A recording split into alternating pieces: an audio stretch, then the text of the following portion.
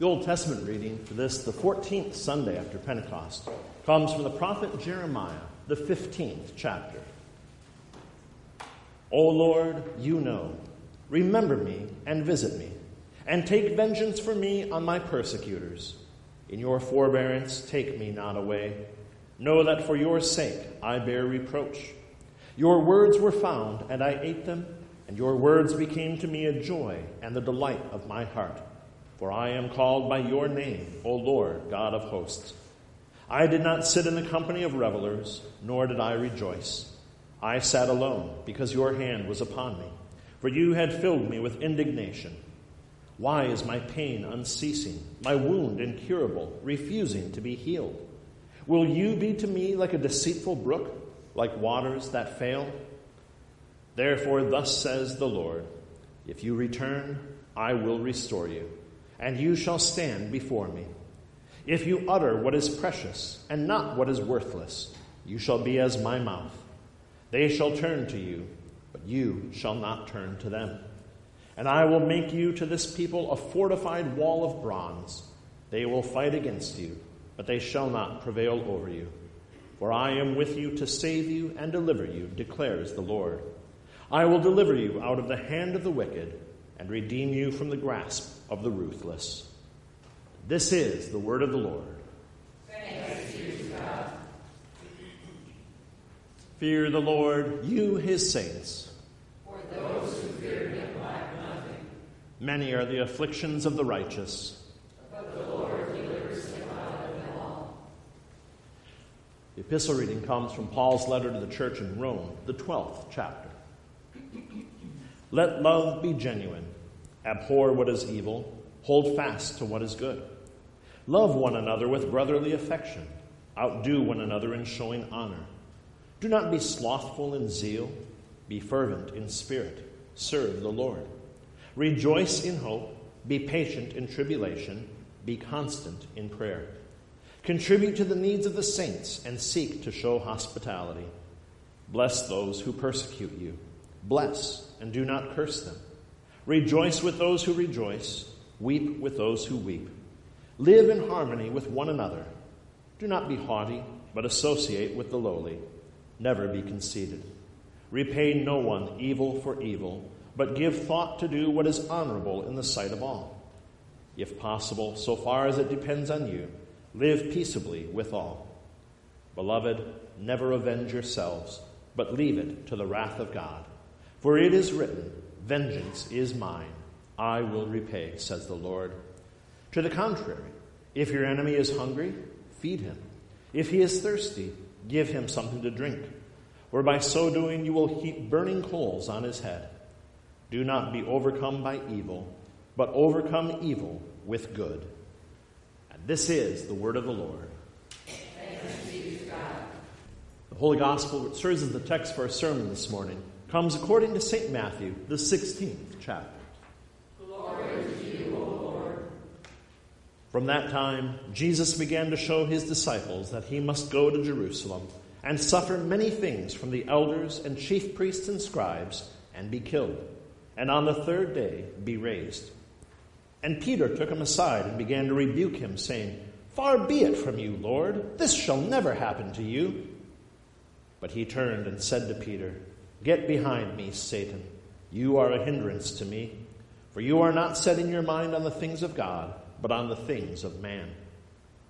Then Jesus told his disciples, If anyone would come after me, let him deny himself and take up his cross and follow me. For whoever would save his life will lose it, but whoever loses his life for my sake will find it. For what will it profit a man if he gains the whole world and forfeits his life? Or what shall a man give in return for his life? For the Son of Man is going to come with his angels in the glory of his Father, and then he will repay each person according to what he has done.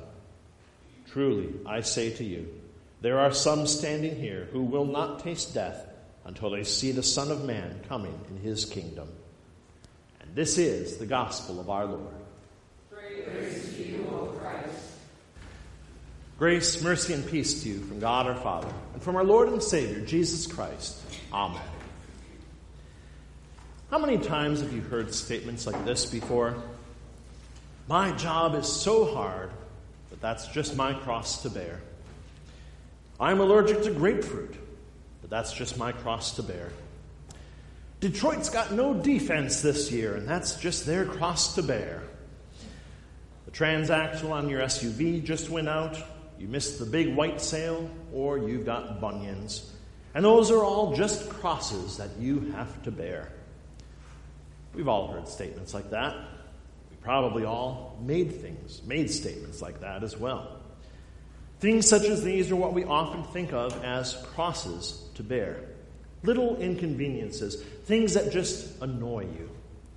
And wouldn't it be great if that was the actual extent of it? Wouldn't it be fantastic if minor inconveniences were the only things that weighed on the life of a Christian? But we know it's more than that. We know that Jesus here is talking about so much more than petty inconveniences when he tells us today that we are to deny ourselves and take up our cross to be Christians. Crosses are big and heavy. Crosses are a symbol of pain, shame, suffering, and death. Crosses are not minor little inconveniences, but a life-changing and often life-ending event. And yet, taking up that cross is an essential part of being a Christian. Jesus says that to follow him, we must deny ourselves and take up our cross. So what exactly does that mean? What is the cost of being a Christian, of following Jesus? What are the crosses we are called to bear? Well, look at all the things that Christians are expected to give up just in our readings today. Jeremiah says we are not to sit in the company of revelers or rejoice with the world. We are not to turn to the ways of the world around us, but rather stand firm like a wall of fortified bronze.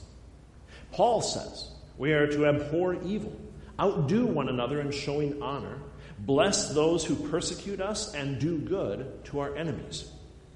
Jesus sums it all up by saying that we are to put our minds on the things of God and not on the things of man. And guess what? These aren't easy things to do because they are contrary to our very nature. Jesus says that doing these things is denying ourselves. And we are not so good at that, are we? When we see something that we want, we get it. Whether we can afford it or not, whether it's actually good for us or not. We like to gratify our desires and gratify them immediately, to think only of ourselves, to live for the moment and give in to our urges. Drunkenness, selfishness, adultery, lying, cheating, stealing, anger, jealousy, swearing. That's not just things that we do from time to time.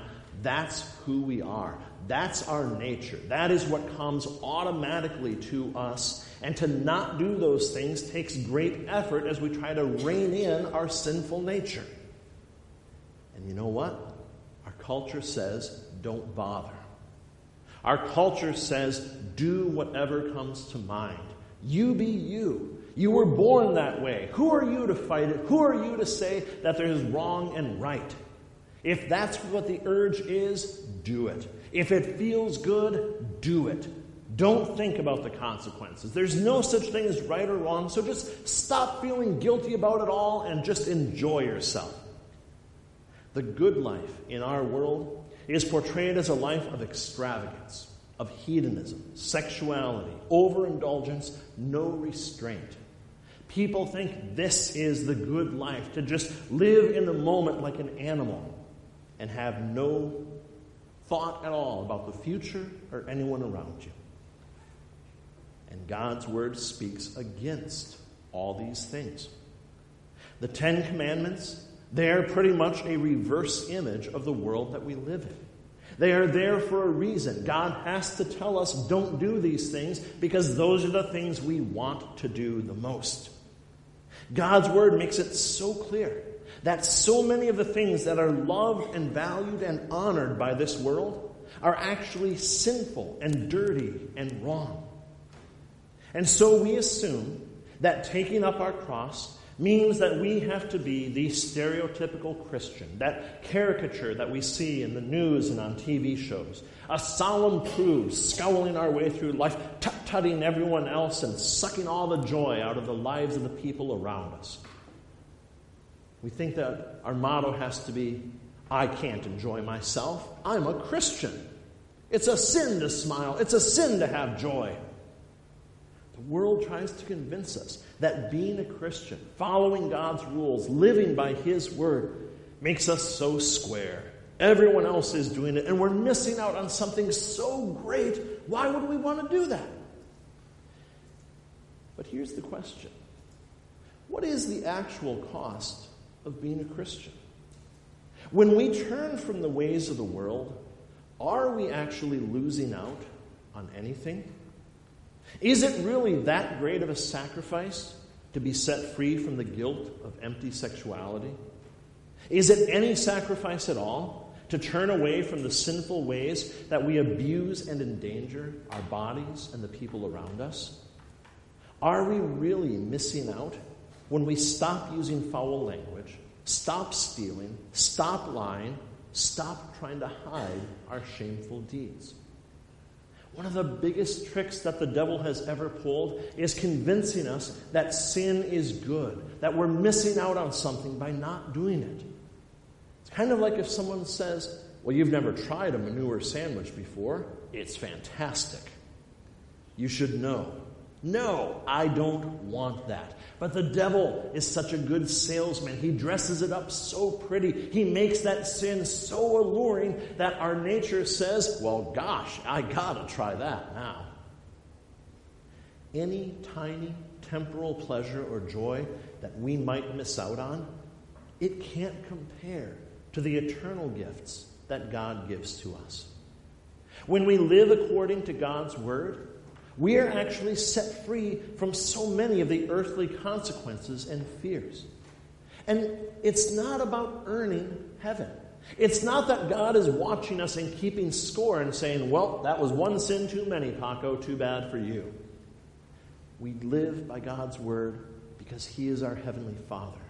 He gives us His rules because He loves us. They are for our sake.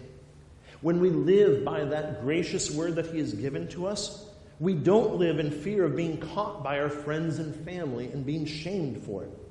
We won't have to fear the earthly authorities and the legal problems that so much sin wants to bring into our lives. We don't have to suffer the emotional, physical, and spiritual pain that those sinful vices bring about, even though they promise to be consequence-free. And you know what? Living without those things, that's not a sacrifice. That's actual joy. Living without that fear. Living without looking over your shoulder, wondering who's going to see you, wondering if you are doing right or wrong. That is actually fun. Knowing that your actions aren't endangering yourself and others. Trusting, walking confidently through this world, not being blown by the winds of our society that changes the rules every 30 seconds. That's something that we as Christians can actually rejoice about. We can laugh about. We can celebrate it. We can dance about it. We can live life to its fullest, its real fullest, not its most sinful. We can walk through this life with confidence and assurance, knowing that God, our Heavenly Father, has given us good rules for our safety, that the things that He tells us to do are for our sake. And you know what? It's even more than that. The gifts that God pours into our lives, it's not just to make our time on this earth slightly better or slightly less terrifying. The gifts He gives us are eternal. God is with us in our lives, strengthening us, guiding us. Most importantly, though, forgiving us. We can't live according to God's word perfectly, no matter how hard we try. Even as we recognize the benefits, even as we know that that is the right thing to do, we still fail because we are by nature sinful and unclean, and we are driven to do what is wrong.